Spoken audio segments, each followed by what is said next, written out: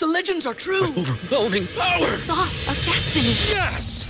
The most legendary sauce has arrived as McDonald's transforms into the anime world of WickDonald's. The greatest flavors unite in all new savory chili McDonald's sauce to make your 10-piece Wick Nuggets, fries, and Sprite ultra-powerful. Unlock manga comics with every meal and sit down for a new anime short every week only at WickDonald's. Ba-da-ba-ba-ba, go! At participating McDonald's for a limited time while supplies last. Say goodbye to your credit card rewards. Greedy corporate mega stores, led by Walmart and Target, are pushing for a law in Congress to take away your hard-earned cash back and travel points to line their pockets. The Durbin-Marshall credit card bill would enact harmful credit card routing mandates that would end credit card rewards as we know it. If you love your credit card rewards, tell your lawmakers, hands off my rewards. Tell them to oppose the Durbin-Marshall credit card bill.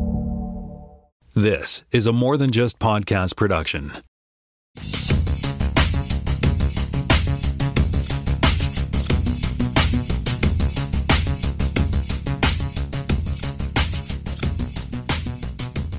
Hey everybody, welcome to episode 23 of the More Than Just Code podcast. My name is Tim Mitra. No. That's a different podcast. What? You just did the More Than Just Code intro, not the Did podcast. I say More Than Just Code? Yeah, it's also season 6, episode 23 is how this one goes. All right. Welcome to Spotcast. Okay, one more time. Welcome to Spotcast, season 6, episode 23. That's correct? Yes. My name is Tim Mitra. I am in Toronto, Ontario, and I'm joined once again by Jonathan Kuline in Mississauga, Ontario. Hello there, kids. I'm also joined by Jaime Lopez Jr. in Seattle, Washington. How's it going?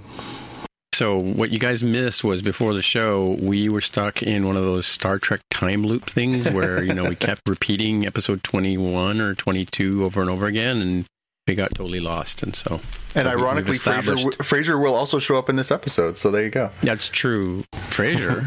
Oh, was he in that episode too? Yeah, he's the captain of the ship that shows up. Yeah. And with what's her name? Tasha. No. Yeah, my favorite Star Trek episode, Twisty One, is the one where the Next Generation are going forward and they blow up. And then they go back again, and then they go forward and they blow up. And then I don't know how Data manages to remember something or something like that, and they eventually figure out they're actually stuck in a loop.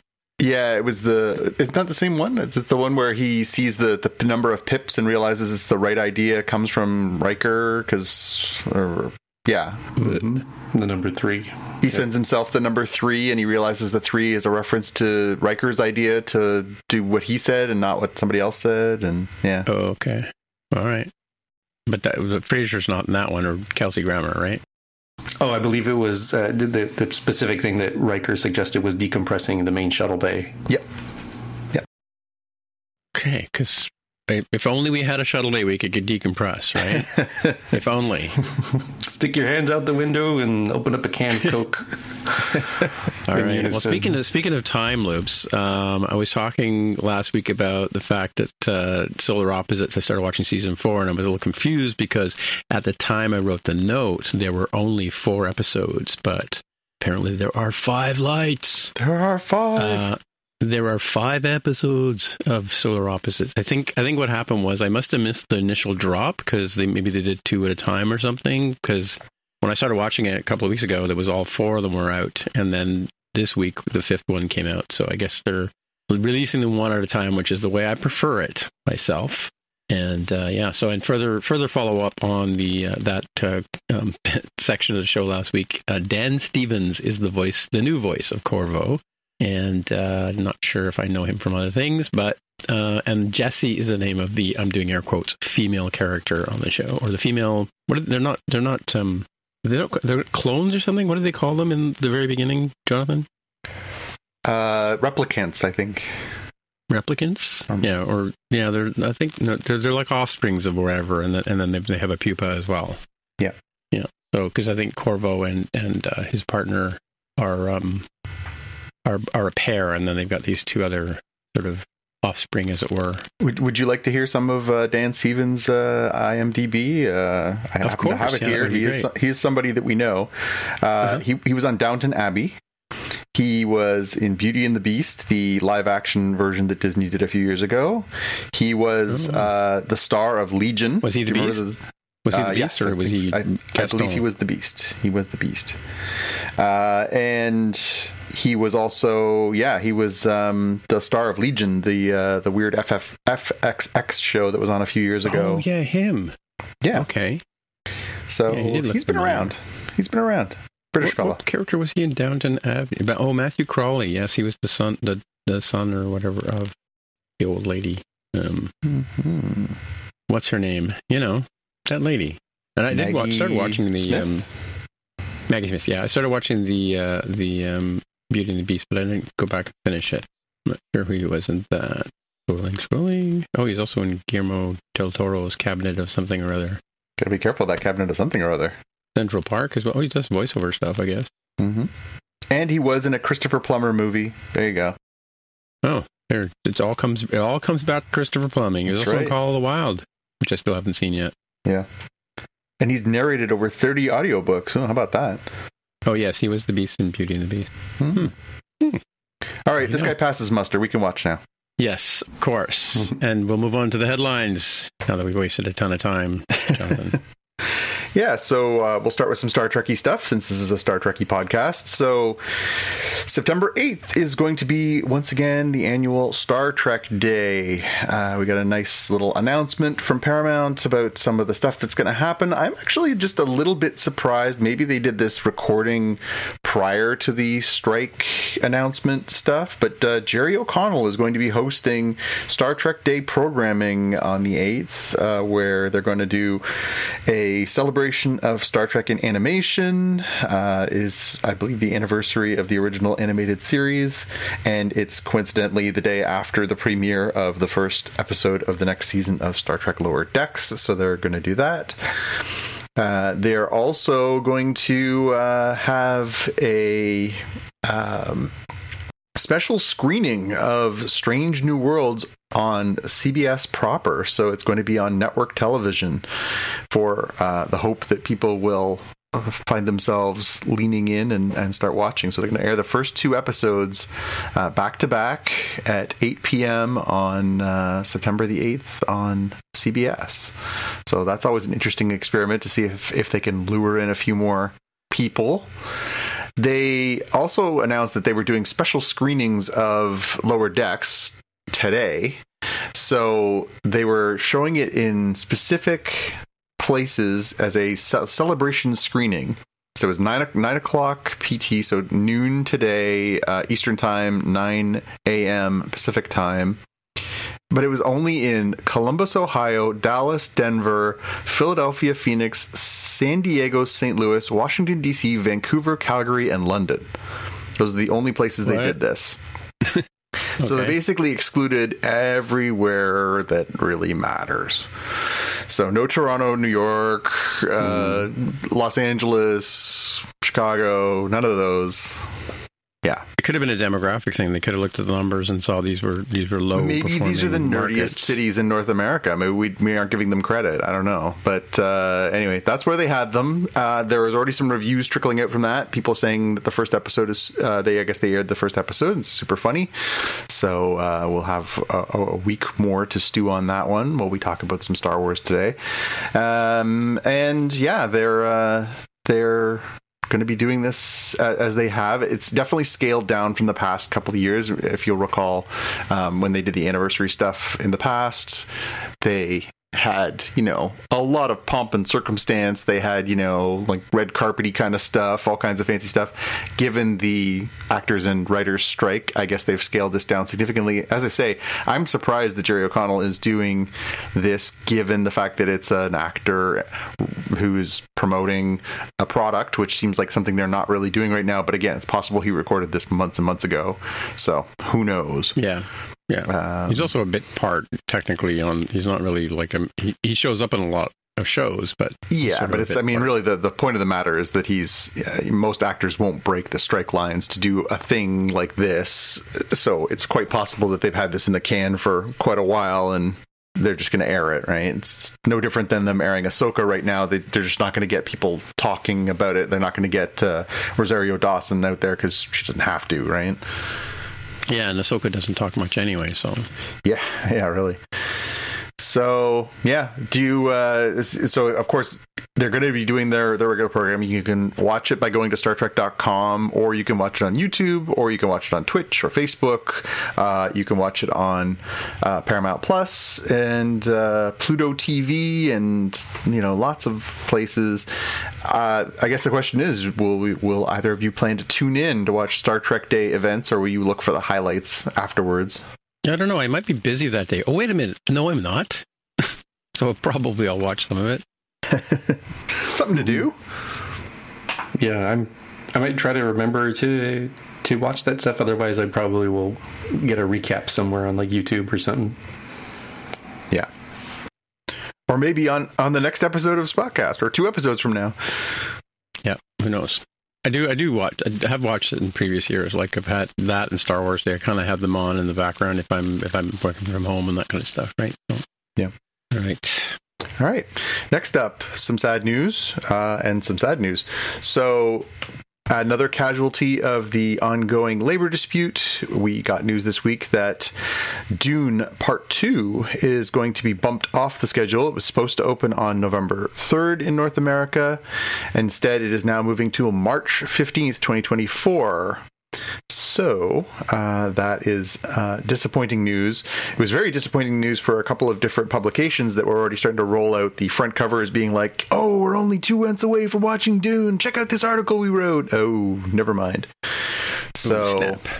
Do we know why it was delayed? Because, I mean... The reason most people are speculating is because actors and writers have refused to do any kind of media promoting a product for the studios that they did the work for until this dispute over the 2 kinds of strikes is over.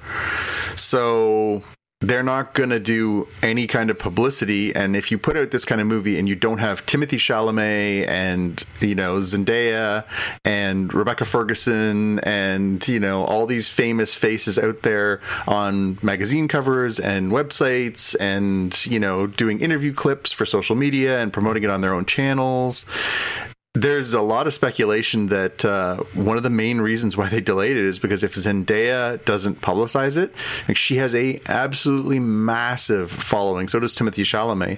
Their promotion on social media alone is worth millions of dollars in marketing. So they just think it's not worth putting out there if they can't get more people to go see it. And if the celebrities won't promote it, why bother? So... Yeah. From my standpoint, I can definitely see how a lot of that media stuff is like it's essentially free for them, and they want to get the benefit. Like, you're going to be like, hey, we need all of the major cast members to make the rounds on Colbert, go on Jimmy, and then go on the other Jimmy, and you get to go chat glad hand a little bit, give something interesting for people to look forward to, show a clip of the movie, talk about it. Like, it's all part of the machine if you look at it negatively, but also sort of the pomp and circumstance around like the debut of a movie like this. So I can totally understand why they would, even if it's totally in the can, they don't have to do new shoots, they don't have to do post-production or anything. They just literally, we have to time it because this needs to be $1 billion movie. It can't be, oh, look, it made its money back. It needs to make some serious cash. Yeah, well, especially with everything else being canceled, right? Mm-hmm. Yeah, I think it's part of the actor's contract to do that kind of stuff. So if the studio wants to get their money's worth, right? Yeah, and this is a gold mine too, because on top of Zendaya and Timothée Chalamet, who are incredibly popular in social media as well as other areas where people will tune in, this movie's also got Austin Butler, who was young and handsome and famous, Florence Pugh, who's young and handsome, young and beautiful and famous. It's you're right. Like, you're almost paying the actors for their profile as well. You're almost paying that. It's not a bonus. I think it's pretty calculated when they do the casting. That's true. Yeah. Also got Christopher Walken. It's true. Christopher Walken. I don't know how big his social following is, but I hope it's huge. Yeah, probably. Who knows? The other bit of bad news we got this week was the sad passing of Arlene Sorkin. Arlene Sorkin was a famous actress from my childhood. She was on TV on I think it was Days of Our Lives. I'll have to double check that's in here somewhere. But yes, you're correct on that one. Yeah, more importantly for us nerdy people, she was the original voice of Harley Quinn on Batman the Animated Series. She is the originator of the character and was the inspiration for the character. So she passed away this week at the age of 67. It was immediately met with lots of responses from people who worked with her and talked about how brilliant she was. Mark Hamill, lots of people were posting, James Gunn. She was somebody who was apparently brilliant to work with and lovely, and really sad to see. I mean, that's such an unmistakable, and obviously the role's passed to other people since then, but to have been the originator of that character is a pretty big deal, and it's very sad to see her go. Yeah, I saw Kaylee Cuoco was doing Harley Quinn recently. Yeah, it's been a bunch of different actors that have done it on different products, so between video games and animated series and stuff like that. But yeah, ain't nothing like the real thing, right? It's true. Yeah, and it's actually kind of crazy, like how much she was and is Harley Quinn. Like the reason I knew the Days of Our Lives answer is because I had seen this article that said that, like, hey, she inspired Harley Quinn from her appearance on the Days of Our Lives show in some sort of weird dream sequence where she was dressed as a clown on rollerblades. And then, ends up getting to voice the character, the Harley Quinn character. People found links between Arlene and Harleen. So it's one of those ones where, like, not just iconic voice in the character, but it was, like, really the inspiration for the character and how the character is portrayed. Yeah, absolutely. Well, she will be missed. A little bit more. So we finally got our Season 7. Now that, as Tim mentioned, Solar Opposites is back on the air, we're going to get our first look at the all-new Rick and Morty. Season 7 is coming on October 15th. So if you're curious as to how that's going to be, I don't know. They didn't say in here anything, I think, about Dan Stevens or who's going to be the voice on there. So I'll be curious to see if that also. Yes, they've not officially announced their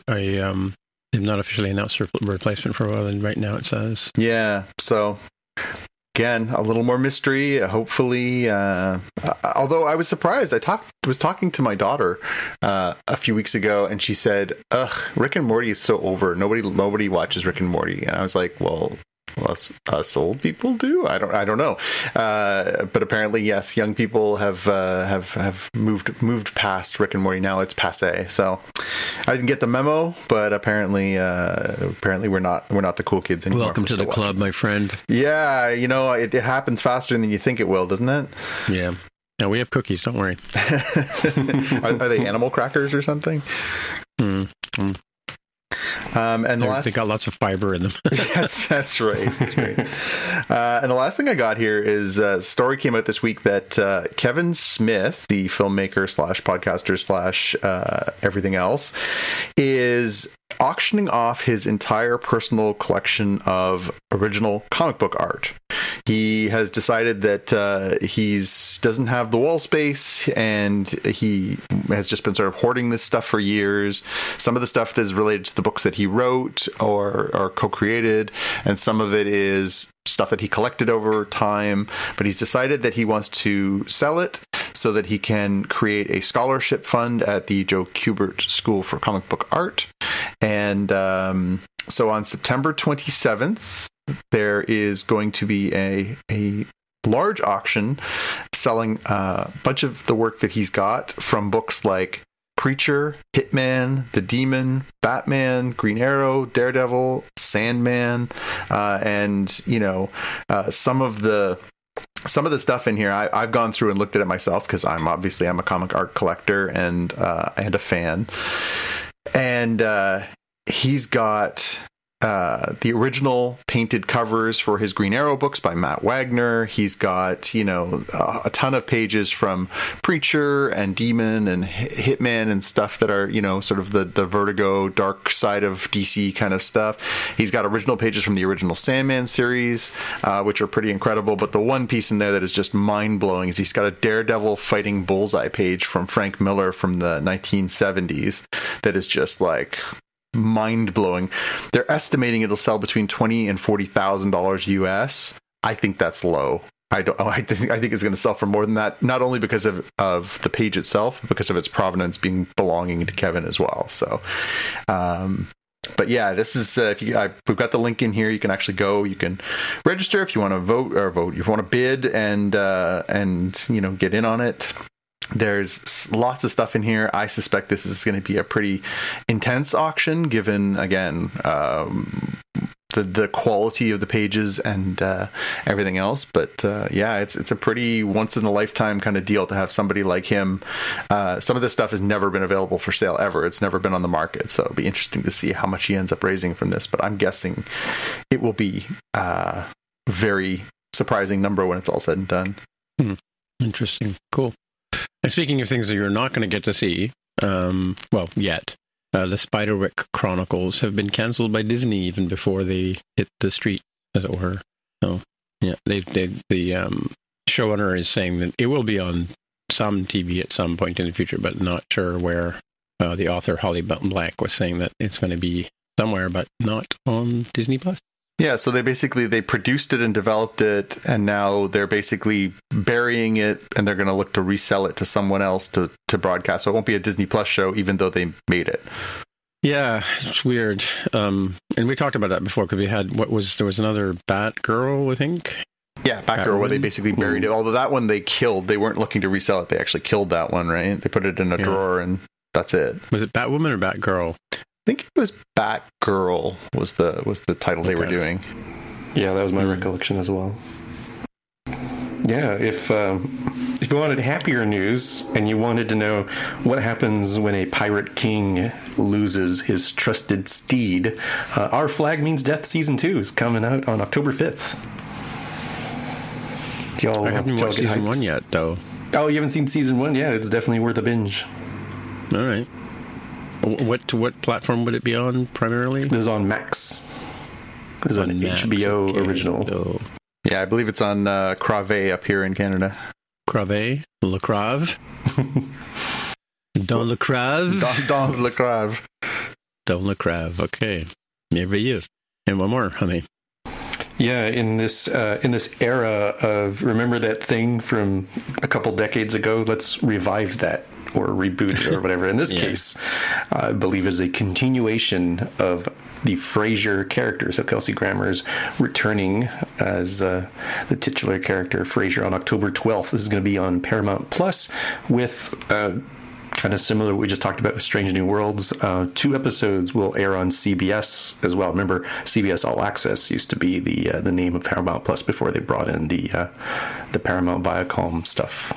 Merged it all together. So 10 episode season, lot shorter than what you might have gotten used to if you're watching reruns of the 20 some odd 23ish probably some episodes. This isn't general daytime, nighttime, primetime television. This is a streaming era where you're going to get like somewhere between 6 to 13 episodes, and 10 is the number they have chosen here.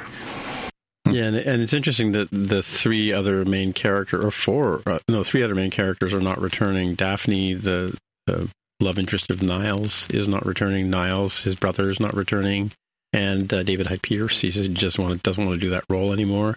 And of course, his father has passed away, right? The actor. Roz apparently is going to come back in an appearance, and so is Lilith. But yeah, it's weird because I was talking to Carol about this too, in that he was sort of a spin-off character from Cheers, right? Mm-hmm, so he was. Mm-hmm. Does it really matter that? It does matter that those people don't come back, because that show's been in syndication forever. I think everybody knows. If you haven't seen it, you've probably seen at least one episode of it. So is interesting. I don't know what they're going to do in terms of a plot, but and just as a sort of a loose connection, what's her name? What's the name now? Oh, Arlene Sorkin was actually a character on Frasier at one point too. Oh, that's funny. Speaking of a deep portfolio. All right. Well, we're at the main part of the show where we talk about something Star Trek related. Wait a minute, strike that. We're going to talk about Star Wars Ahsoka Part 2, not Episode 2, Part 2. No, part 3. That's my bad. That should be Part 3. What? I know. I threw you a curveball. My bad. Want to take that one again? All right. It's a bad week for numbers. Part 33. Stop typing. We're both typing. Part 33. Okay. We're just going to go with it. All right, go with it. Just gonna go. So what's your elevator pitch for Part 33, Jonathan? My elevator pitch. Just because you're not a Jedi doesn't mean you aren't good in a fight. Yeah. I mean, mine's not that great. I wrote down saber rattling between Ahsoka and Sabine brings her closer to understanding each other and understanding the mystery of the hyperspace ring. Hang on, I'd like to take this moment to acknowledge that Tim absolutely nailed the hyperspace ring on our episode last week. He said it looked like one of those things that they had in the prequel movies where they like locked their ships in there, and I was like, yeah, I guess. And nope, you nailed it. You got it absolutely right. So kudos. Yeah. I think rather than my elevator pitches, rather than building hyperspace rings, maybe just learn how to aim a blaster. Yeah, there was a lot of pew pew and not so much kill in this episode. Not so much, nothing. Well, Sabine's. I've played those video games where you're trying to do the 0G, Gatling gun kind of. What do they call it? Back gunner, and what do you call it? What's the word she used? Tail gunner. Yeah, you're trying to do that sort of, free form shooting. It can be done. if I can do it on PlayStation 4, I don't see why Sabine can't do it in real life or pseudo real life. Yeah. Anyway, lots of pew pew. I think the best pew pew was the best pew pew, I think, right? Yeah, I liked I had the little bit of hide and seek part where their ship was damaged and they were trying to like hide amongst the Purgles, the giant space whales. Yeah, I like that. I just thought that was really cool and cinematic. It was a little less sort of shooty. There's always a bigger fish. You noticed that, right? It's true. There's always a bigger whale. Yeah, but I thought to myself for a second, I'm like, oh, it would be very Star Wars if they went and hid inside one of the whale's mouths.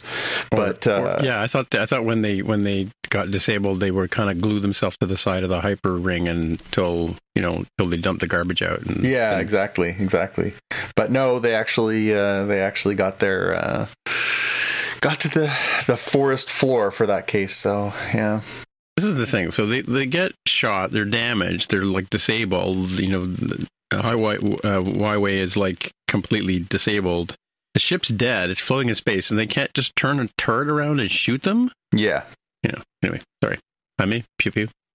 Yeah, the space battle for me, because it had sort of the most obvious one. I didn't see metaphorical pew pew pews here. Maybe I missed some. Well, even the Ahsoka versus Sabine sort of sword stuff that you referenced. That was fun. That was the wax on, wax off. Yeah. It's interesting. We talk about that in a few minutes, but just the idea of training someone very much in the style of episode 4, who is not as force sensitive or the child of a messiah is interesting. It's interesting. My best pew pew was Sabine versus the cup. That was some high tension. Yes. Especially with the cup stares her down too, right? Well, yeah, I had that in my they said what the quotes, you win this round, Sabine to the cup. Yeah. Easter eggs. There was not as much as the first 2 episodes, but there was still lots of stuff to enjoy in there. So the blind sword fighting, of course, very much an echo of Obi-Wan training Luke in episode 4, with the blast shield down. How am I supposed to see a thing? How am I supposed to fight? Practically the same line. Yeah, exactly. Yeah. Yeah, and the line from her was, I can't see how am I supposed to fight, from Sabine, right? So yeah, like great stuff. The training drones. So when she opens the cupboard, there are those training drones, just like Luke would have fought back then. Why Han had one of those, unless like Obi-Wan brought that with him? Like, I don't know. That's kind of a strange one. And of all the things, like he's living in like out in the desert in the middle of nowhere, he decides to keep like a training drone. That's a weird one. Jason finally showed up. Everyone was asking after the first 2 episodes, where the hell is Jason? Because we knew that that Hera had a son as a result of the events of Rebels, and the first question was like, she's off having all these adventures. Doesn't she have a child? Like, shouldn't we at least get a reference? And it was very peculiar that there was no line between Sabine and her, or Ahsoka and her, saying, "How's your child, who we all know you have?" Nothing. So there's no reference. But in this case, we get to see Mon Mothma and the members of the Republic Senate, and she asks, how's Jason? And then finally Jason shows up. So we actually get to see live action Jason, Jacen for those keeping track. And he says, I wish I was a Jedi. I want to be a Jedi, But isn't he half Jedi? Isn't he like half Jedi? Well, yes, he certainly is. And you could argue, Hera is an uncannily gifted pilot. Perhaps she's strong in the Force as well. We don't know either way, but yeah. But the green hair, though. Well, again, it's interesting because obviously he is by species. He's part Twi'lek, and he's part what appears to be obviously human, whatever, wherever. Humanoid, yes. Yeah. But it's interesting that, he's got green hair, which I guess is a reflection of her skin color, but otherwise appears to be pretty humanoid. In the cartoon, when we only see him in the final episode of Rebels, he seems to have elongated ears that seem to indicate that maybe he's, that's sort of what he's adapted genetically, instead of the tails off of the back of the skull. But here, we don't even really see his ears. He's got hair covering his ears. But it's... he looks pretty human. All things being equal. Not so much Twi'lek. Mm-hmm. The other thing for Easter eggs is the Purgles, of course, which we knew we were going to see. I saw some stuff after we recorded last week that people were saying, well, and the one scene when they're on the planet, that you can see the shadow of something that might be a Purgle. I haven't gone back to look at that, but obviously we knew that the Rebels ended with Thrawn and Ezra being tangled up with the Purgles. The Purgles have the ability to travel organically through space, and they disappeared to a galaxy even further away. And so we knew Purgles were probably going to play a role in here somewhere. And so now we know we're on this planet where the Purgles are, and they're building this giant hyperspace ring. The idea being that they're going to try and go to this galaxy further away and try and retrieve Thrawn, and hopefully in the process retrieve Ezra. So it's kind of all coming together. And I like that they didn't really need to beat you over the head for the people who weren't Rebels fans. They basically say, Purgles, the space whales. They have Huyang explain, Purgles, they're space whales who can travel in hyperspace. Like, cool, that's all I need to know, thanks. Mm-hmm. Yeah. Well, they didn't have to beat Hera over the head about her obsession with looking for Ezra, because I didn't get the sense she's obsessed with searching for Ezra. Maybe Sabine is, right? Yeah, although this is supposed to have happened over the course of time, right? So if you... Yeah. Like, the events of this series are supposed to happen... So Rebels basically wraps up before the events of Star Wars Episode 4. It's before Rogue One, as a matter of fact. So, basically... It ends, a few months before the events of Rogue One. And then the PS Rebels? Scene, yes. And the PS scene after that is what we're seeing now. So it's supposed to be time enough for Jason to be born. And then... We need to rewind. Hang on. Whoa. All right. Whoa. Okay, so we have Ahsoka. Yeah. Right, who was trained by Anakin. Okay, trained by Anakin. Okay, so she's from...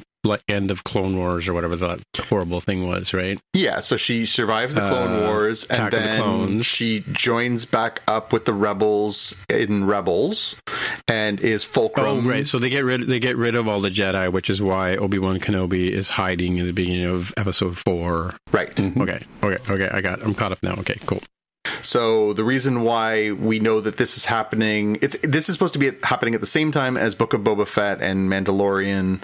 But the idea is basically that all of this is happening for the sake of argument. If you look at Jason and how old Jason is, we'll say he's what, 9? 8? 9?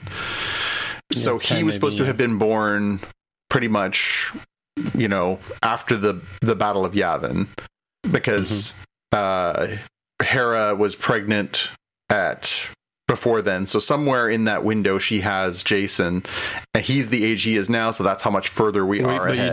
But you do see Jason, don't you see Jason in the end of You do, Rebel? and he actually looks a little younger in the toddler, right? Yeah. Well, maybe a little older, maybe like 5, but here he looks even older. So I think the idea is that we're supposed to be, 7 or 8 years after the fall of the Empire in Return of the Jedi.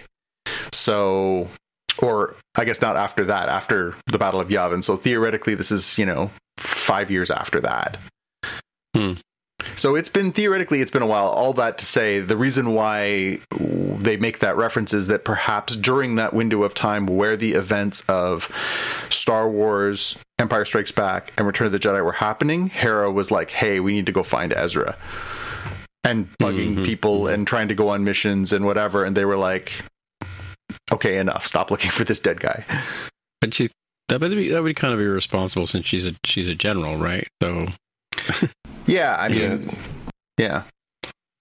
The Rebels crew was pretty much a save everyone sort of thing. So we haven't seen Zeb yet. Yep. The other crew member. So I didn't read that, at least not yet from what we've seen so far, that Hera was necessarily obsessed with it.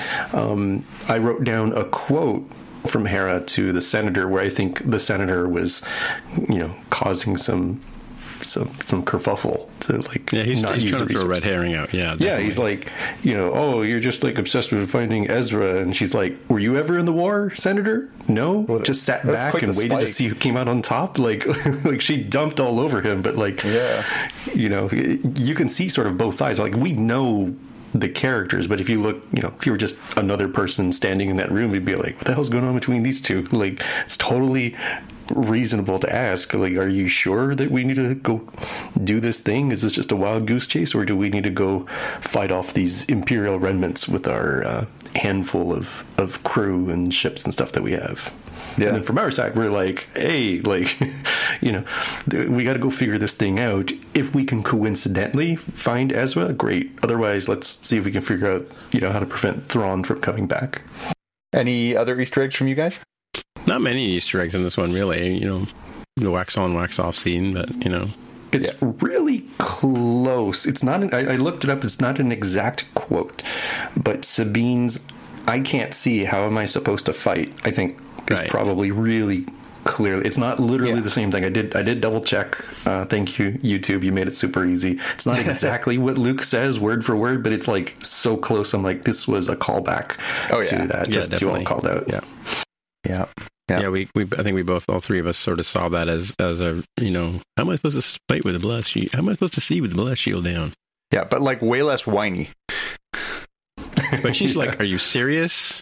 Like, yeah. Right away, she just different calls attitude, it right away. Different attitude. Yeah. Yeah. Cool. I did put down the quote around this same topic that Sabine says, according to Hu Yang, I'm the worst candidate ever for Jedi. And I think people are starting to wonder, right? Because I'll just lead into my big question, which is, will Sabine learn to harness the Force? And there's a bit of back and forth in the interwebs, like the old school historical way of looking at this from the original trilogy was, everybody can be influenced by the Force. The Force is, something that permeates everything. And if you just try hard enough, go for it, yes, it can be stronger in families. The prequels went down the route even stronger on the, it's midichlorians. If you just take a numerical count, that'll help you out to understand.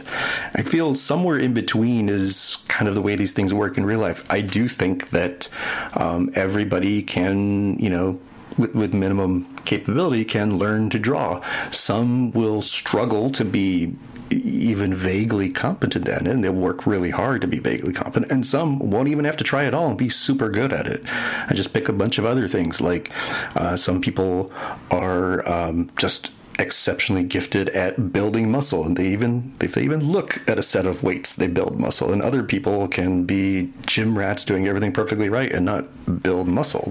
I think there's a lot of these natural things, yes, luck of the draw, genetics, will of the Force, whatever it is, will absolutely give you an advantage, but you can still work your way up from wherever it is you started. I think that's what this series is probably going to go with, given the hint from Ahsoka saying that, like, you know, the Force is everywhere and permeates all living things. I think that's what they're trying to reconcile it, to get a nice medium between the two different approaches. Yeah, it depends whether you're in the Rian Johnson camp or the J.J. Abrams camp, right? Obviously, the one movie they were, Episode 8, they were referencing the fact that anybody can be part of the Force. The idea that Rey and Broom Boy, that the Force is in every living thing, and therefore anybody's got the potential. And then they rewrote that for Episode 9, saying no, but only if you're a Palpatine. So yeah, it kind of depends which camp you're more comfortable in for this as to your interpretation. But yeah, I think that there's definitely some differences in opinion on the interwebs right now. I listened to a great podcast. If you want an incredibly deep dive, the folks at House of R on the Ringer podcast network this week did like a 3-hour deep dive into the first 2 episodes, which was both insane and also like filled with information. And they were playing some like word clips and stuff like that from Rebels. And one of the things that they referenced that really has stuck with me, that did not occur to me in the moment, so that's why I want to make sure they get credit, is there's an exchange when Kanan is training Sabine on how to use the Darksaber in season 4 of Rebels, where he says, Hera basically says, are you frustrated with training her because she's no good with the Force? And he says, it's not that she's not good with the Force. The Force lives in all things. Her problem is that she's so blocked off. She can't unblock herself from receiving the Force. She's just not opening herself up to it. And there was kind of that same reference in this episode of Ahsoka saying, like, it's not that she's weak in the Force, it's that she seems to be in her own way about it. So I wonder if we're priming this for, she will finally have, maybe if they get to Ezra, or maybe there's a moment that will just sort of open her mind and we will see a Force sensitive Sabine show up. But I thought that was a really interesting possibility, that it's not that she's not as Force sensitive. It's as Hu Yang says, maybe she is currently the weakest, but maybe it's that she's blocking herself, not that she's just weak in it. I mean, you're the writer here. I can see that coming. I can see that coming. I can see a Force push or something coming from her, like episode 5 or maybe 6. Yeah, it really just depends on what the what the trigger is, right? Like, what's going to be the thing that gets her over the top. But I like that idea. I like the idea that it's not that she's not capable. It's that she's basically standing in her own way. And in the way that they're positioning that Sabine character, and she's, even through the cartoon, she's very stubborn, she's very willful, very strong person. But, maybe she'll have that aha moment in this series. I hope they do, because that'd be fun to watch how that plays out. So Anakin and Obi-Wan in the 6th movie or whatever, 3rd movie, I lost track. Attack of the Clones, the Count Dooku one, where they were going after Count Dooku. Mm-hmm. They're in their spaceships. They're not wearing a spacesuit. And yet, in this episode, when, Ahsoka says, I'll be right back, I thought she'd just go out and hold her breath and fight these guys, but apparently there's a spacesuit for her. Is she a Twi'lek, or she's a different race? No, she's a different race. Yeah, but yeah, the spacesuit. Yeah, I don't know. I'm not sure what the root of that is, but yeah. I mean, it is kick-ass that she went out there and was like, I thought like most Jedi, she'd be bouncing the shots back at them with her lightsabers, right? I had the same thought. It's funny, we're so used to seeing that, and maybe it's the physics of space that is not allowing that. Although it's weird, because theoretically the pulses that they're firing are hard light enough to do damage, so they would also have enough gravitational force to push her. So is she using the Force to stay on the anyway? It's a head scratcher. It's a thinker when you step back from it. It's a Newtonian problem, right? It really is. So yeah, I saw that one, was like, I'm not going to think too hard about this because I'm probably overthinking it, but I'm, But it's a good thing she get the magnetic boots on, though. Yeah, exactly. That was kind of my assumption, lightly magnetic. So, the way that I think about this is the small fighters probably don't have, suits necessarily. Like, you can wear a pilot's flight suit and stuff. You're like a kamikaze. Well, I think it's like you have to make, Stormtrooper. Trade-offs for, like, I want higher performance versus having extra stuff. But who cares about the guy inside, right?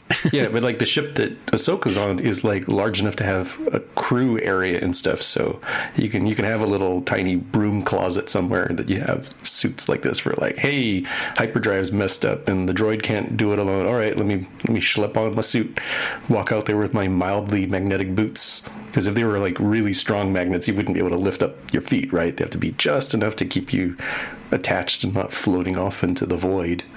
So that's how I kind of mentally thought about what this was doing here. Because it's similar-ish to other things we've seen in other sci-fi of, like, walking around in a little suit outside of the ship. Yeah. My big question for this week is, we are now 3 episodes out of 8 down. We've clearly set the stage for, we know how the game is being played now. We know that they're building this hyperspace ring. We've got the Purgle download. So we know what they're trying to do is go and to the other side of the galaxy and get Thrawn and Ezra. We know that Thrawn and Ezra are going to be in the series because you've seen them in the teaser trailers. So how soon do we get Thrawn and, by proxy, Ezra? Do we see them in the next episode? Is next episode just all fights with the, because it looks like they're going to have fight in the forest. We've seen that in the teaser as well. Are we going to actually get on a ship and go somewhere? Or do we not do that till episode 5? Like, does the series end with them finding him? Oh, I don't know. I think you gotta have Thrawn, because they're building him up to be the big bad, right? So you got to have him in at least 2 episodes, right? So he's got to be either discovered at the tail end of episode 3 or 4, I guess. But he's got to be in at least 2 episodes to really make him meaningful, especially since this is sort of, I mean, if you're catering to the people who are not familiar with him and who he is, right? So, because I mean, in Rebels he just walks around and talks menacingly, right? He doesn't really. Well, in Rebels, he's a genius, right? He's strategic and methodical, and it's funny because he's obviously not. He is an accomplished martial artist, but he's not like the Emperor. It's not like he'll fire lightning out of his fingertips and barbecue you, and he's not Darth Vader where he's just going to overwhelm you with strength and the Force and the dark side. But he's just this like absolute tactician, right? He's a genius who can basically pick you to shreds, and we see that over and over again. That the one part of Rebels where they think they've got the Empire on the run, and it turns out it's the other way, and they basically wipe out a huge part of the Rebel fleet because he's just 2 steps ahead of them, right?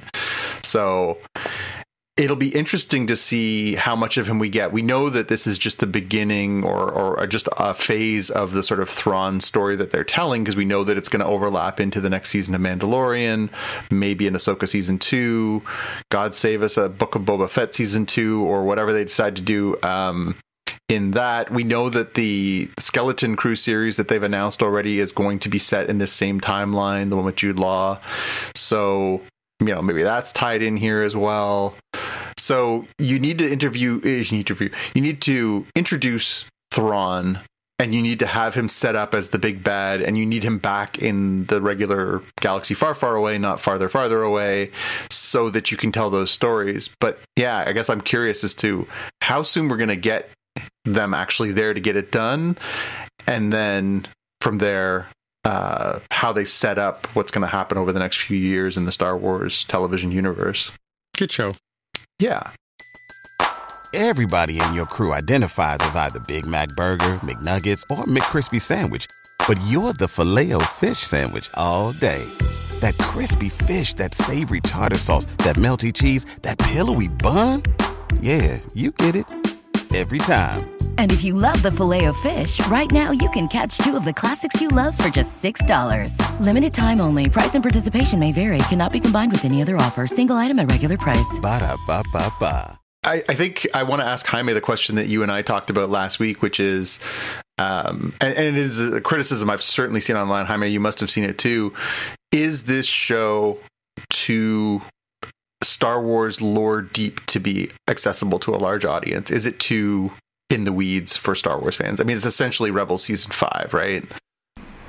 Yeah, I think, there's a place to blend some of these in. I don't think that every show needs to be for all audiences. I think this one leans a little heavier towards, it probably is way better if you did like I did and just binged your way through the past couple of months through all 4 seasons of Rebels. So I'm well deep into everything meaningful for this lore. I think if they wanted to make this more broadly accessible, the way that like The Mandalorian season 1 was in particular, I think they'd have to add like flashbacks or something to be like, show me what Thrawn did, why is this person worth the effort? I think it's carrying a lot of weight of like, well, who he is. Like, yeah, but if you don't, like my significant other, she doesn't know, so I don't think she would enjoy this series as much as The Mandalorian, because it doesn't give you a nice, easy way into the stuff. Like, I think you could probably sort of get it. I don't think they'd be completely lost, but it wouldn't have the same impact as what I think. Yeah. I think it's a tricky balancing act, because they are kind of trying to tie this all into one sort of larger universe. Obviously, we've seen Ahsoka in Mandalorian, we've seen Ahsoka in Book of Boba Fett. We know that these 3 series are all interconnected. But The Mandalorian, I think what a lot of people liked about the first season, and then kind of got a little off the rails in season 3. Season 1 and 2 was kind of an open, if you weren't a huge Star Wars fan, you could still kind of watch it and follow along. And it was kind of telling its own story that was divorced from, the Force and the big picture and stuff, except for obviously, it's the whole get Grogu back to his people thing. This just expands the scope of everything so much that I wonder if it's just going to be scary for people who are like, it's hard. I mean, I'm watching it and I'm like, it's like a big bag full of candy. It's just like, oh my God, there's like so many sub-references, Easter eggs. If you've devoured all of Star Wars in television and film, there's a ton of stuff here for you, and you're probably enjoying yourself thoroughly. If you are not connected to it, I wonder if there's enough exposition for you to care. Like, honestly, my biggest fear is, and Tim, I think you referenced it in just the way you mentioned the way that Rosario Dawson is playing Ahsoka. She's playing it pretty staid and quiet, and she's not really giving you a lot to invest in. Sabine is, I think, Natasha Liu-Bordizzo is doing a better job of making you care about that character, but the series is called Ahsoka. And I don't think that she's necessarily, if you were coming at this with just having sort of seen her pop up on those 2 previous appearances in the Star Wars TV universe, I don't know that you'd feel that investment and be like, this is a great character. You'd be like, she doesn't talk much, does she? Yeah, it's true. It's true. Well, I think we need to turn to our number 2 fan, Keen, because he hasn't seen all of, I don't know how much of Clone Wars he's seen, but he has not seen Rebels. And he did make a comment in our Slack. By the way, folks, you can always join our Slack and chat with us. But he mentioned in Slack that he was not going to stop and take a look at that stuff, and he's just going to dive right into Ahsoka and then see what he thinks of it. So it's kind of interesting. Like, I'm always curious about people who've gone and see, like, I think, Jaime, you've never read the Harry Potter books, right? Correct. I've never read the original material. Yeah, so like he's one of these, a purist from the point of view of he's only experienced Harry Potter through the movies, where, Jonathan and I have all read the books long before the movies came out, right? So, or as they were coming out, I guess. But yeah, so it'd be interesting to see a fresh perspective if there's just too much obscurity. Because I mean, like because we've watched Rebels, we have sort of the context of I mean, I don't think I can remember, I couldn't tell you exactly what happened in every episode, but I do have the references to who these people are, and like I wouldn't have been able to tell you the Purgle was a Purgle until we saw it on the show today, but I do know about the space whales. Yeah. They were also in the episode with Harry Mudd, right? Yeah, that's a deep cut. Anyway, yeah. So with that, should we move on to our watch list? Absolutely. So you've got some sad news, it looks like, in our watch list. Well, I guess it's all perspective. So the number one thing on the list, I think, for all of us is that a week from now, we're going to get Star Trek Lower Decks. September 7th is the season 4 premiere. Again, very high. 1A, 1B, my favorite Star Trek current series.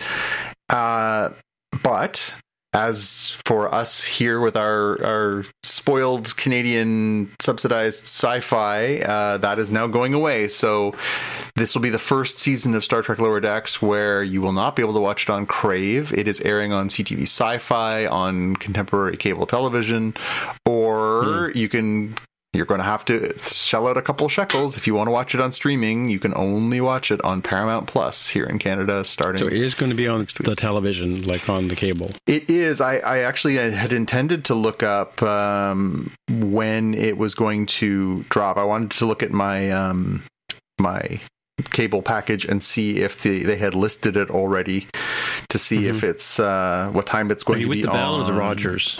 I am with the Rogers right now. The Rogers only tells us like a week before. That was the challenge. So I was kind of looking to see, let's see if they've got the new episode listed already here. I've got it right in front of me. No. I think we have to wait till tomorrow, right? Because it'll be the first tomorrow, 7 days away. Oh, you know what? It's not. It's on there now. So season 4, episode 1, Tuvix, Twovix, know what that's about. Is appearing Thursday, 9 o'clock on CTV Sci-Fi. And so is episode 2. Oh? I have no bones, yet I must flee. Does that mean we're reporting on Friday? Yeah, so 9 o'clock to 9:35 on CTV Sci-Fi for the first one, and 9:35 till 10:10 on CTV Sci-Fi for episode 2 on the 7th. So you can watch it on TV. You don't have to have Plus, but if you are not somebody who has cable, or if you prefer to watch the streaming version that does not have commercials or anything else, then you obviously are going to have to shell out. I guess it depends on the time of day when it's going to come out. Well, it's 9 o'clock at night is when it starts. No, I meant on the Crave, or elsewhere on the Paramount Plus. That's the question. So I guess we'll throw that one over to Jaime. When does it drop? Does it drop at midnight Pacific time for you? I honestly can't recall, because every show seems like it does this differently. I'm trying to remember. I think Lower Decks must drop at midnight, because I normally watch it during lunch for the past several seasons. And then if I have a really rough work day, then I'll try to hammer down my dinner at the same time I'm trying to watch Lower Decks and take notes and stuff. But maybe I'm just getting confused because the Ahsoka series comes out at primetime television kind of timing, that I'm mentally thinking, oh, maybe it drops at 9 p.m. the night before or something. But I'm pretty sure it is midnight. Midnight Pacific, so it's probably 3 a.m. your all's time for Paramount Plus. Well, and I'm just looking ahead. It's got Thursday, September 14th, which would be the third episode, is listed on CTV Sci-Fi at 10:29 to 11:03 p.m. Pacific, Eastern time, rather. So that would be even later than next week's episodes. So it's unusual. All that to say, we're excited about Lower Decks. We just have to figure out when and how we're going to watch it. Yeah, and when and how everybody else is going to watch it or listen to the show. Mm-hmm. Cool. All right. No change in the USA. It's always been on Paramount Plus. So except they've changed the name of that platform multiple times. Yeah. Have they? Yeah, well, it was CBS All Access, and then it was... Oh, right. And then it was Paramount Plus. And then I guess if you're counting Paramount Plus and then with Showtime... yes. I think that's what they call it now, right? Yeah. Yeah. I don't know why they didn't just call it Paramount Plus Showtime. Maybe they thought it looked weird when you write it out, but when you say it, it's Paramount Plus Showtime. Oh yeah, that works. Yeah, I'm in. Okay. But it's more than just Paramount. All good. It's Paramount Plus. It's all good, man. It's all good, man. It's all good, man. The other thing I had for my watch list is, I don't know if either of you had a chance to see the trailer for Rebel Moon, the new Zack Snyder film that is coming to Netflix later this year. This was Zack Snyder essentially wrote a Star Wars movie and was going to make a Star Wars movie, and then in the end they decided not to go forward with it, and he was like, you know what, I like my ideas, I'm just going to turn it into a not Star Wars movie. So if you watch it, you're like, this seems kind of familiar but kind of different, and it's a 2-part movie event. The first one is coming out in December, the second one's coming out I think in March next year. These two movies, it looks pretty intense. It looks very Star Warsian in that there's lots of space battles and iconography and all this kind of stuff. It looks very Zack Snyder. I'm worried it might be a lot more sizzle than steak, but his undeniably his visual storytelling is really impressive. It looks really good. Whether it will be really good is a different matter, but I wanted to flag this one as well, that it's definitely worth having a look at the trailer and seeing what you think. So that's going to come out in the theaters? No, well, that's not true. It's a Netflix movie. Oh, okay. But Netflix has been known to put its movies into theaters as well for short runs. Yeah, that Napoleon movie's coming out in the theaters, right? Yeah. The Ridley Scott one? Mm-hmm. That's a Netflix too, isn't it? Ooh, good question. I don't know. I think that's Apple TV Plus. One of the streaming services, but it's coming out in the theaters first. I think it's Apple TV Plus for the Napoleon one, if I recall. Oh, yeah, and it has to come out in the theaters because if it wants to be an Oscar contender, right? Yeah, exactly. Well, and right, there's extra money in the diviest dive bar that has a projector that it can set up and leave open for like 2 weeks kind of thing. For your consideration, yes. Yeah. This one, for Rebel Moon, the trailer is interesting because I really hope that they're swinging for the fences on this one, because I think the worst thing that could happen to Rebel Moon is if it's like, kind of boring and middle. I want it to either be great or fantastically terrible. Like, oh yeah, just something you can enjoy. It's like, oh man, this thing is total nonsense, but I'm enjoying it. Like was that John Travolta one? Battlestar, Battlefield Earth, and stuff like Battlefield Earth. No, I was thinking Sucker Punch. Right, Sucker Punch is one of those ones. Brilliantly beautiful movie, but it's terrible, just terrible. Yeah, I want to be like talking about this movie one way or the other 10 years from now. I don't want to forget this one as like, oh, that's just like yet another, is it this or Paw Patrol 5 kind of decision when it comes to, Sunday afternoon doing laundry or dishes or something. Like, I want it to be we're talking about it hopefully in the positive, and it's like the new Star Wars for the Gen Zers, or it's so awful but like entertainingly so that we're like, oh man, I can't believe this new trailer came out. Is this the new Rebel Moon reference? That's what I want it to be. Yeah. So what do you got for us, Jaime? I have an unorthodox one, and I have to think really carefully about how to talk about this. We're not exactly a family-friendly show, but we're not, rated R in any regular sort of way.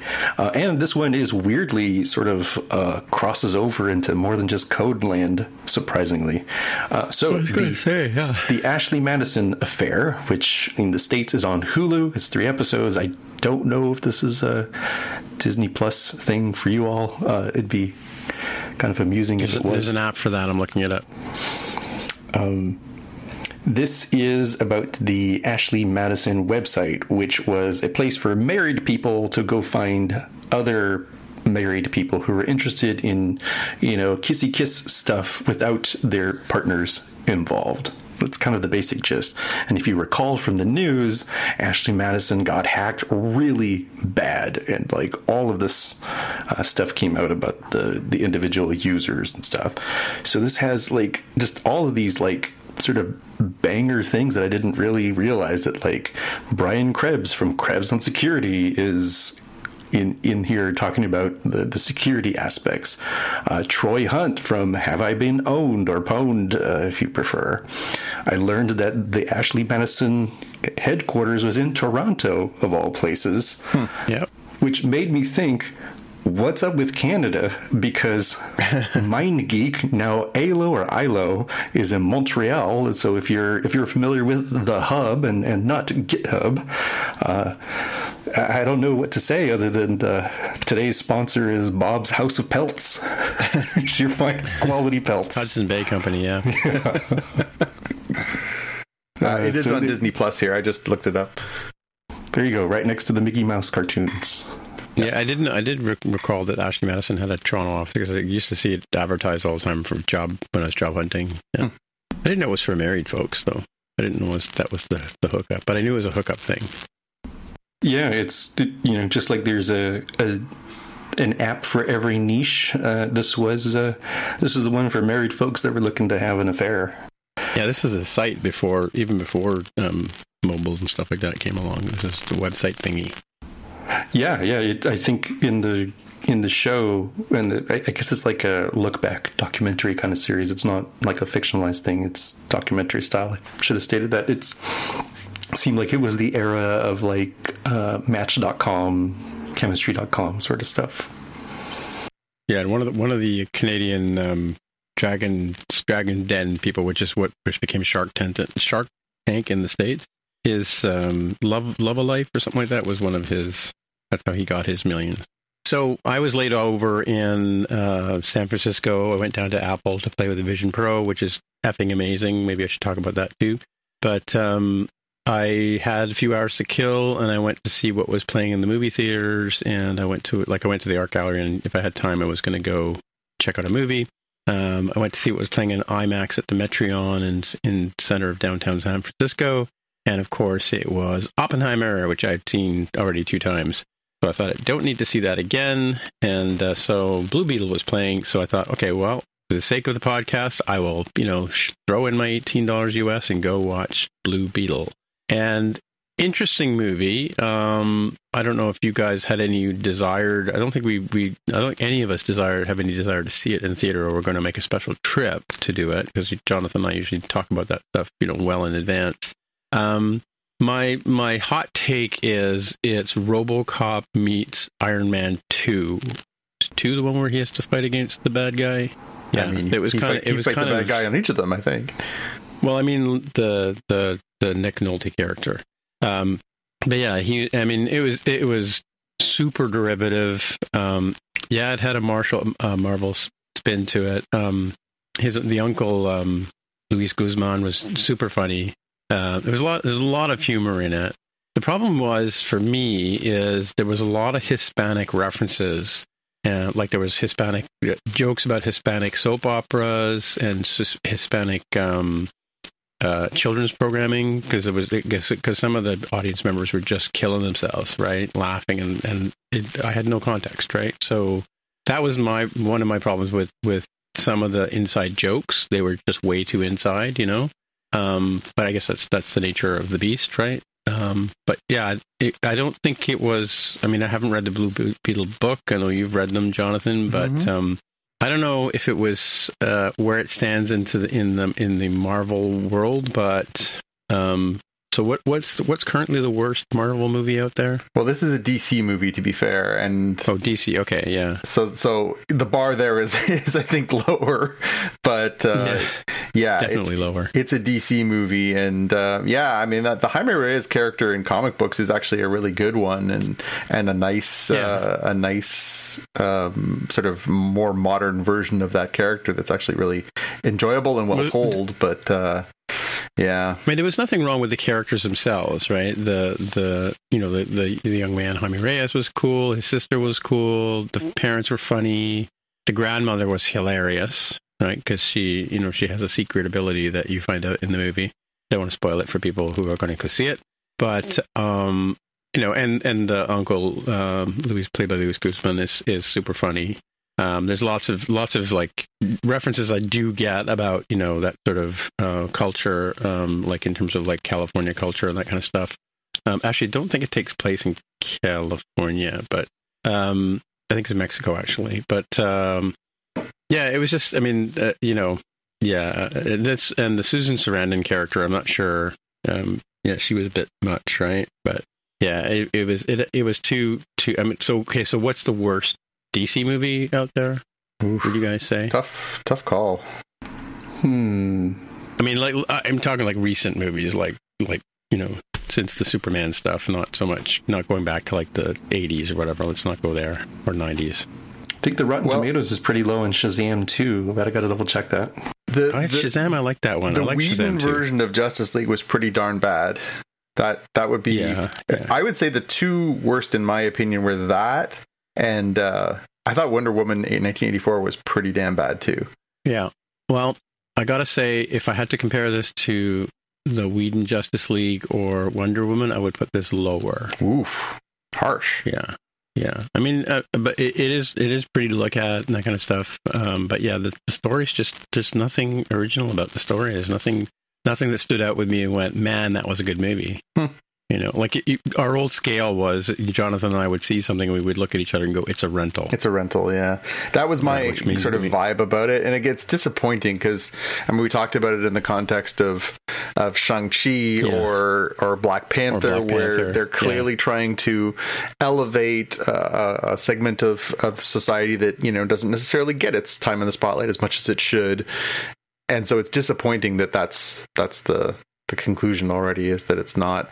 It did win the box office. Everyone was like, oh, it dethroned Barbie. I'm like, it dethroned Barbie on its like 6th week in the theaters, and it dethroned it by like $1 million, and it only made like $25 million.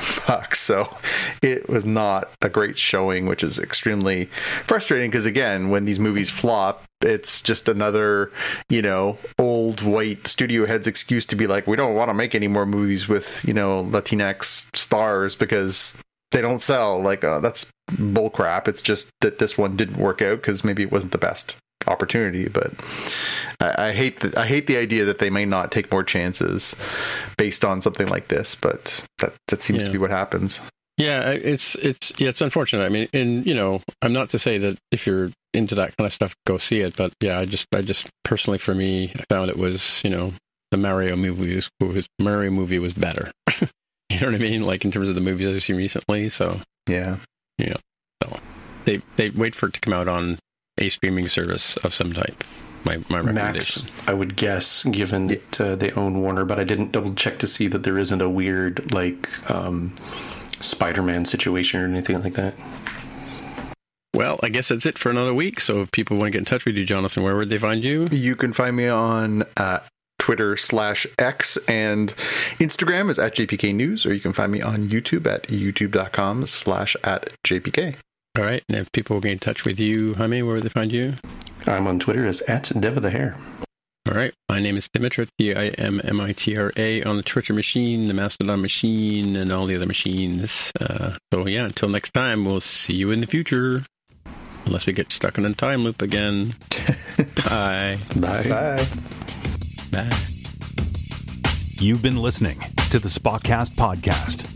If you want to find out more about the podcast or see the episode show notes, visit the Spotcast website at spotcast.com.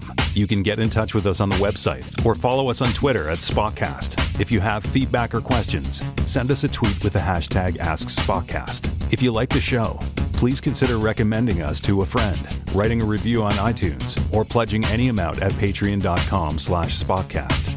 You can find details on how to help us on our website, spotcast.com/sponsor us. Thanks for listening, and we'll see you in the future.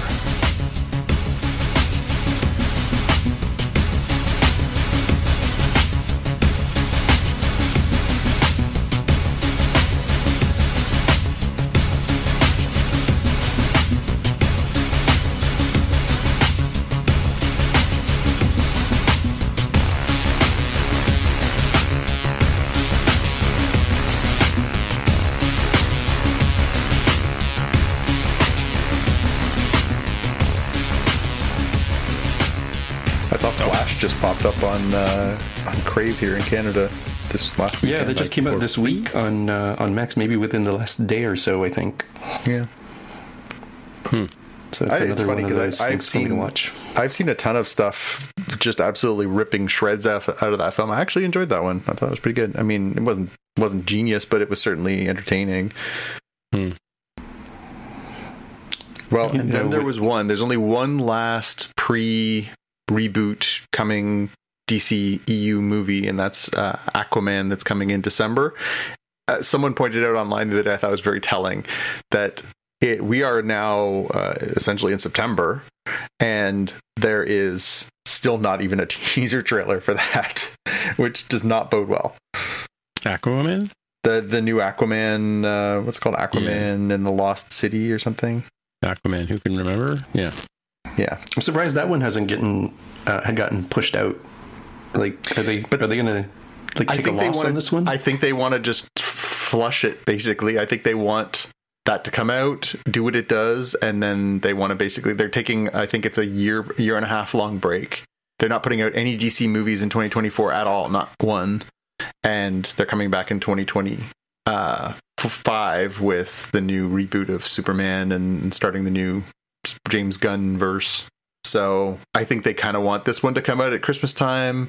If it makes, $100, $200 million, I think they'll be whatever it is. Although it's funny because, it was 5 years ago that the first Aquaman movie came out, and it was a surprise hit. Jason Momoa, it made $1 billion, $1 billion at the box office pre-pandemic. 5 years later, it is going to be the last movie of this era of DC filmmaking, and it's essentially being sort of shoved out the door with, as I say, it's coming out in 3 months, and hasn't even got a teaser trailer yet, let alone any marketing or anything else. So it's funny how time changes things. By the way, what else I should put on my watch list is Jurassic Park 3D. Have you guys heard about that one at all? No. That was the other option. I could have gone to see Jurassic Park 3D, but there was no seats. Although in the States at the AMCs, they have these really amazing recliners, so you can sit, and even though you're sitting next to somebody, they're feet away from you, right? But yeah, apparently it's the 30th anniversary of Jurassic Park, and they've done a real 3D version of it, the technology real 3D. So they've kind of made everything pop out of the screen. Wasn't there a ride at Canada's Wonderland that was like Jurassic World 3D? Was there? I swear I did that at one point 25 years ago, whatever, more than that. Yeah, 25 years ago. I swear there was a ride that you could go on at Canada's Wonderland, which is, Jaime, if you don't know, is a huge amusement park up here. It's sort of our biggest national Paramount Canada's Wonderland, yeah. I don't know if is it still, I don't know if they still have their share in it, but probably not. But yeah, it was they had basically an auditorium that you could go into and put on the 3D glasses, and the dinosaurs would jump at you and stuff. It was pretty good. There's also a Korean movie called The Moon out apparently right now. Did learn this week of this town called, or a town located in Pickering, which apparently is just east of Tirana. No, we know it. Yeah. For those who don't know, I did not know, this is the Paramount backlot, but an entire little town that you can just, pull up the trailers and whip out the cameras and immediately start shooting to an extreme, it sounds like. That's interesting to see that. It made its way on TikTok. There's a lot of the small towns that are not far from Toronto that have been used and reused and reused as sort of, summertime, especially the production that just happens there over and over again. They shot the It movies, and they're now doing an It TV show, and all that stuff is all being shot just east of Toronto. And the downtown basically looks like an older U.S. city with all the signage and stuff like that. So you're driving through these little towns going what's happening here? But they've basically taken over some of these little towns and used them as their main streets for these movies. And it's interesting that there's so much film production happening up here, and not just in big studios, but places like that. Yeah, sometimes you see, I'll be driving downtown and they'll have smoke coming out of the sewers because they're doing New York. Oh, yeah. And you'll see a bunch of New York cop cars past parking on the side of the road. Yeah. Yeah. Oh, we're a hub. Yeah. Yeah. So Paramount Plus is a 1 week free trial that you can try out too. 1 week. What can you watch what can you binge in a week? Well, yeah, I guess that's the question. Is how do you make that worthwhile to give it a test? I mean, Jaime, obviously that's how you've been enjoying all this content for Star Wars, but it's kind of strange, the idea of like not being able to stream Star Trek after having it on a service that we were already paying for. I was talking with Xavier earlier, and he sort of said, so are you going to get another service on top of the other services that you already have? I was like, yeah, I don't love the idea of that, but like, I don't know. We'll have to think about that as far as timing too, because otherwise we might have to switch to Fridays, or we might have to record even later if we want to start just using the cable to do that, which is kind of a drag. Yeah, $10 a month, eh? Yeah. And are they as militant on password crackdowns as some of their competitors? I don't think I've seen them in the news about that.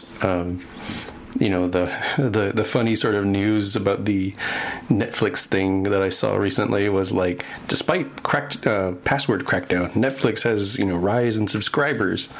And I feel like saying, isn't it because of the crackdown? Yeah.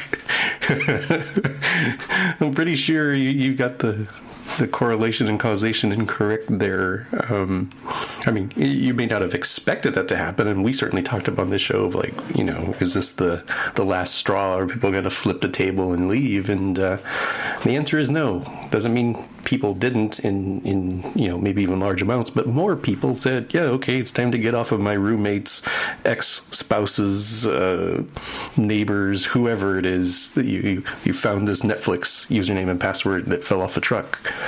Now you've got your own. Yeah, because Special Ops, I can watch Special Ops on my Apple TV now, I think, right? Yeah, it's kind of weird how stories are like the Tulsa and the Tulsa King we haven't watched yet, but Yellowstone we can watch on Netflix, I think, right, Jonathan? I could not tell you. Yellowstone is on Netflix? Interesting. Yeah, one of them's on something. Do you mean plain vanilla Yellowstone, or do you mean some of the spin-offs? I thought 1923 was on. Let's have a look. I feel like the spin-offs were on Paramount Plus, and then like Paramount Network, the other weird thing, and maybe Peacock or something. I don't know. The rights are really weird for that in the States, at least. Oh, Yellowstone's on Apple TV. Oh, you have to buy it. Yeah, no, it's on Prime, sorry. Really hoping that Star Trek Day, if anything, should have info about where the heck is Prodigy Season 2 going to be. What am I going to be watching? Crackle? I'm going to flip on, that. And if I finish watching Season 4 of Westworld, that I think might be on that show, on that streaming service, and I get to watch that too, like where the heck is it?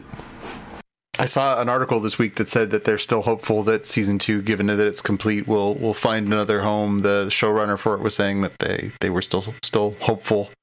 But yeah, I wonder if we'll get any of that short term, or if that's still down the road. Well, I could have watched Scream 4 on the plane. I should have done that. No, what you should have watched is Snakes on a Plane on the plane. Yeah. What's it called? Scream 4. Well, there's Scream 6. Sorry. Yeah, I was going to say they did the reboot, and then Scream 6 I think is the latest one. Yeah, that's on quite a few things here. Apple TV for $9, Cineplex for $4. You can rent it. Yeah, I don't know. Makes it hard to podcast about stuff we can't watch, right? It does become challenging. Yeah. Welcome to the Not Star podcast. I wanted to tell you guys, I went to Fan Expo last weekend.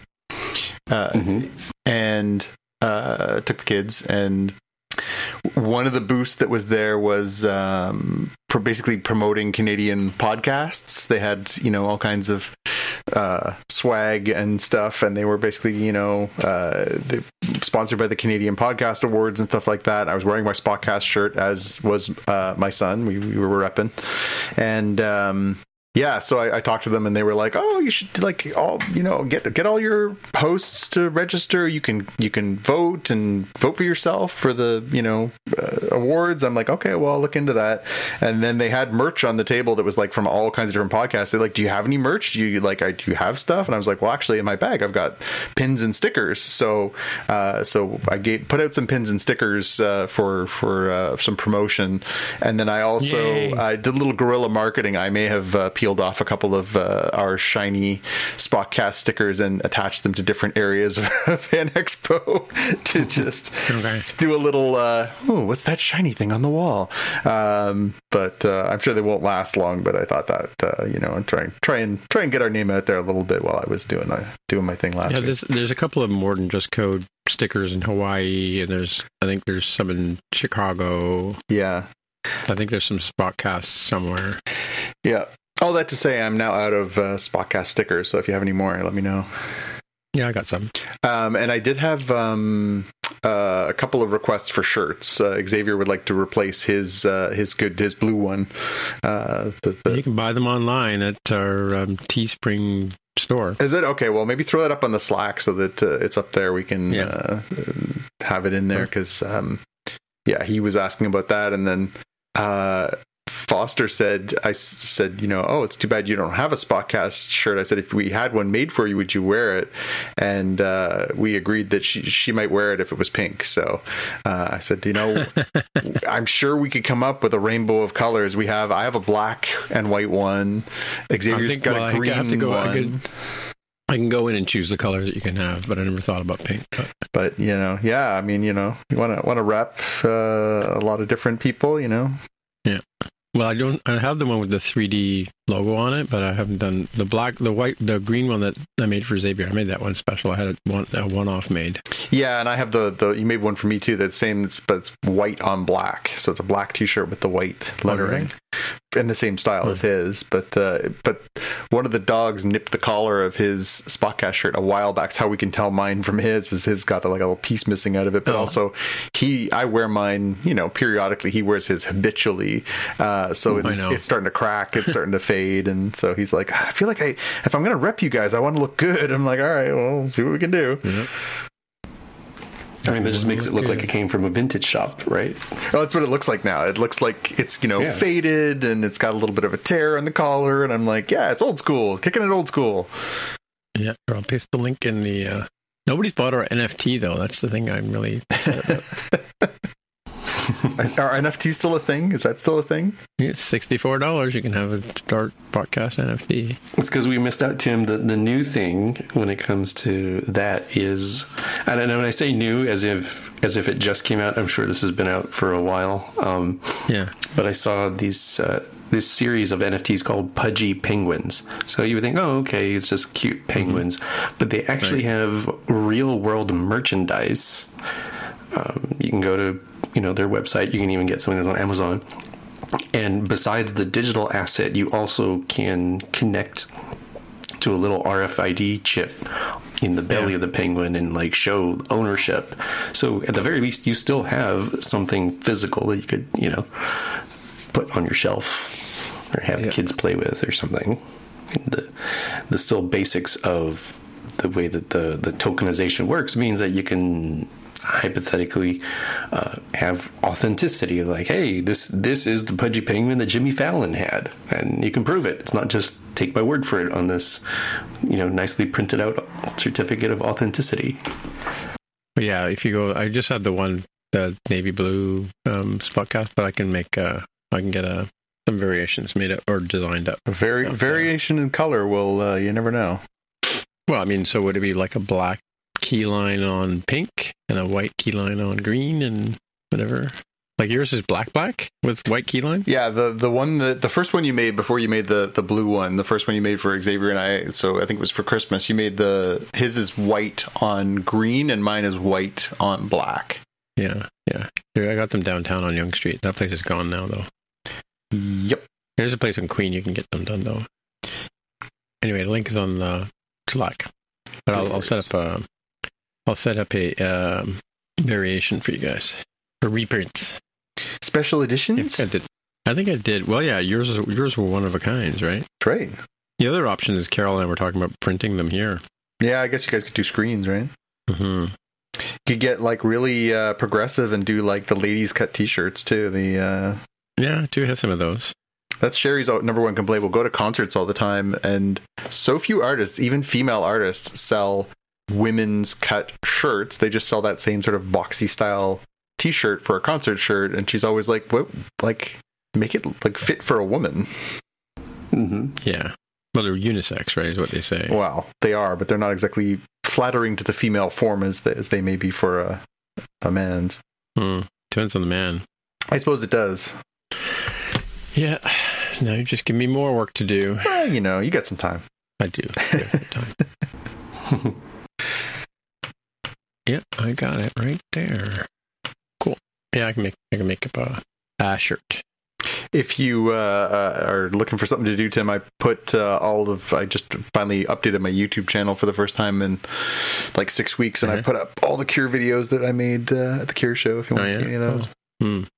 Put up those and a couple other shows that I've been to more recently. You still haven't gone in there and liked or made an affiliate link back to our podcast? Sure I did. Did you? I did that ages ago. Oh, okay. Don't you got to check before you throw me under the bus there, man. Don't be dissing me, you're saying, right? You're in there. Let's go check. You're there. Yeah, I had a couple of people subscribe the other day, which I thought was interesting. To the YouTube? Yeah, you did have that affiliated channel. I certainly do. Yeah. I see the City and the Color.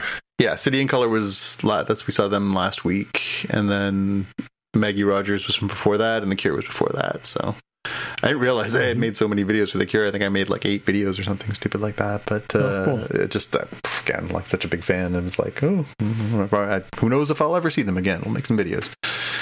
But, yeah. Well, I can link these to my Spotcast playlist too. There you go. Or my live music playlist.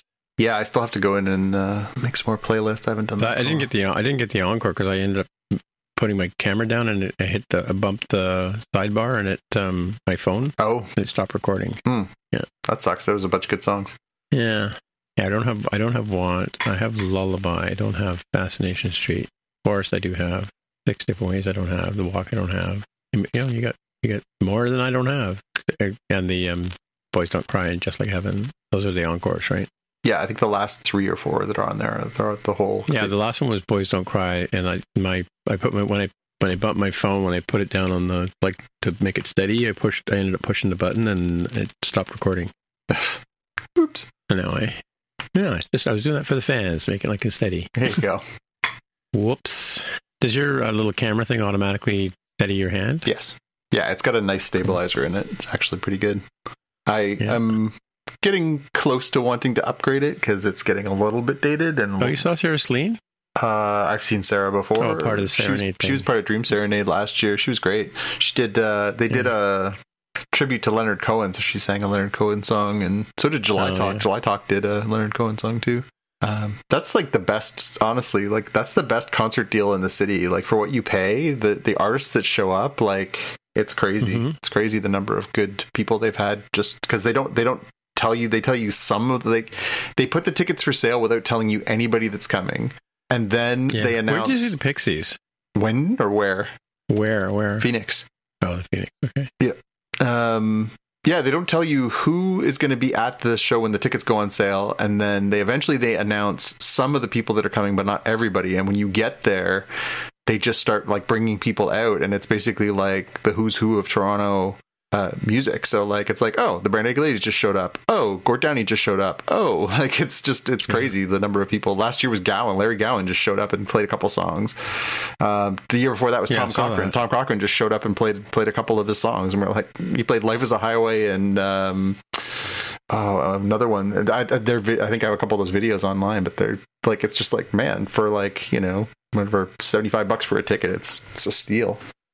Yeah. And the money goes to charity, so it's even better. Nice. Education for kids with exceptionalities. I'm at the very first one, 4 years ago. Johnny Marr.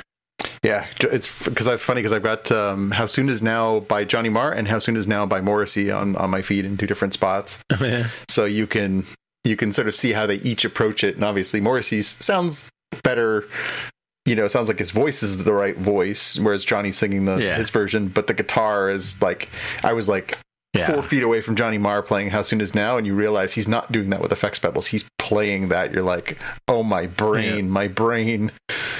Yeah. Yeah, I saw a video of him doing that and during the pandemic. It was really good. Yeah, he's underratedly an amazing guitar player. Mm-hmm. Keys. Oh, we're going to go see, are we seeing Eric Clapton in a few weeks, right? No, I sold those tickets. Oh, did you? Okay. Yeah, I need the money. Oh, that's fine. And I sold, the Peter Gabriel ones are up for sale, but nobody's bought them yet. Okay. Yeah, I saw an ad the other day that was like, Eric Clapton's coming. I'm like, I swear to God, you bought tickets for that, so. Yeah, no, I had to curb expenses, as it were. As it were, yeah. Okay. Yep. We might be going to see Peter Gabriel, we might not. Depends on if they sell or not. Yeah. The Clapton ones went pretty quick. They were probably sold within a week. Oh, yeah.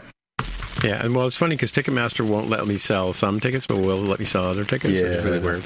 So yeah, no, just as soon as I got the news, I'm like, oh, where can I'm gonna have to stop spending money and stuff. Yeah. For a while. Yep. Sorry about that. No, it's what it is. No sweat. Mm-hmm. Mm-hmm. Yep. Anyway. The young Xavier starts his college journey tomorrow. He's going for his orientation. Where's he going to school? Humber College here in scenic Mississauga. He's going to be going to Humber College for electrical engineering. Starting his classes start on Tuesday, and tomorrow's orientation. So cool. Yeah. Well, my father would be proud because that's what he wanted me to do. Electrical engineering, yeah. Yeah. Yeah. Well, he knew computers were coming, right? So yeah. I didn't know. Yeah. He's like, you got to do electrical engineering. That's what the future is. Well, he wasn't wrong. A new Toronto, right next to there is a new College. Toronto. Yes, Mimico. Yeah. Not really new anymore. Yeah, it was new when they built that neighborhood like 80 years ago. And my friend Eugene lives there in New Toronto. I wouldn't mind living in New Toronto. It's gentrifying nicely. It was a little sketch at times, but there's a lot of good spots in there now. But it's bloody expensive. No. We eyed it up at one point when we were looking for places, but it's pretty prohibitively expensive. Well, it's close to Pickering too, right? But not Pickering. Port Credit. Yeah, it's basically it's the other side of that as you get to the far side of the 427. Yeah. Long Branch, right? Yeah. Yep. Mm-hmm. Yeah, between Long Branch and Mimico. Yeah. Yep. Cool. Well, we call it a night. We'll call it a night. I'm going to go watch Rage Against the Machine. Enjoy. On your feet. You'll what you don't get from that video is when they first came out, and Xavier and I were right up near the front, and then the crowd started moshing, and Xavier's eyes got really wide because he'd never been in a mosh pit before. I was just like, "What's happening?" Yeah. It's like, okay, I'm just going to take you by the arm, and we'll lead you off to the side here where you're not involved in this anymore. Right. Like, yeah, cool. Both of us got almost lifted off our feet. It was so intense. It was very nostalgic for me, but I think mildly terrifying for him. Yeah, sure. Okay, cool. Thanks, guys. All right. Talk to you next week. Until next time. Bye. Yep. At Parker, our purpose is simple. We want to make the world a better place by working more efficiently, by using more sustainable practices, by developing better technologies. We keep moving forward. With each new idea, innovation, and partnership, we're one step closer to fulfilling our purpose every single day. To find out more, visit parker.com/purpose. Parker, engineering your success. Say goodbye to your credit card rewards. Greedy corporate mega stores, led by Walmart and Target, are pushing for a law in Congress to take away your hard-earned cash back and travel points to line their pockets. The Durbin-Marshall credit card bill would enact harmful credit card routing mandates that would end credit card rewards as we know it. If you love your credit card rewards, tell your lawmakers, hands off my rewards. Tell them to oppose the Durbin-Marshall credit card bill.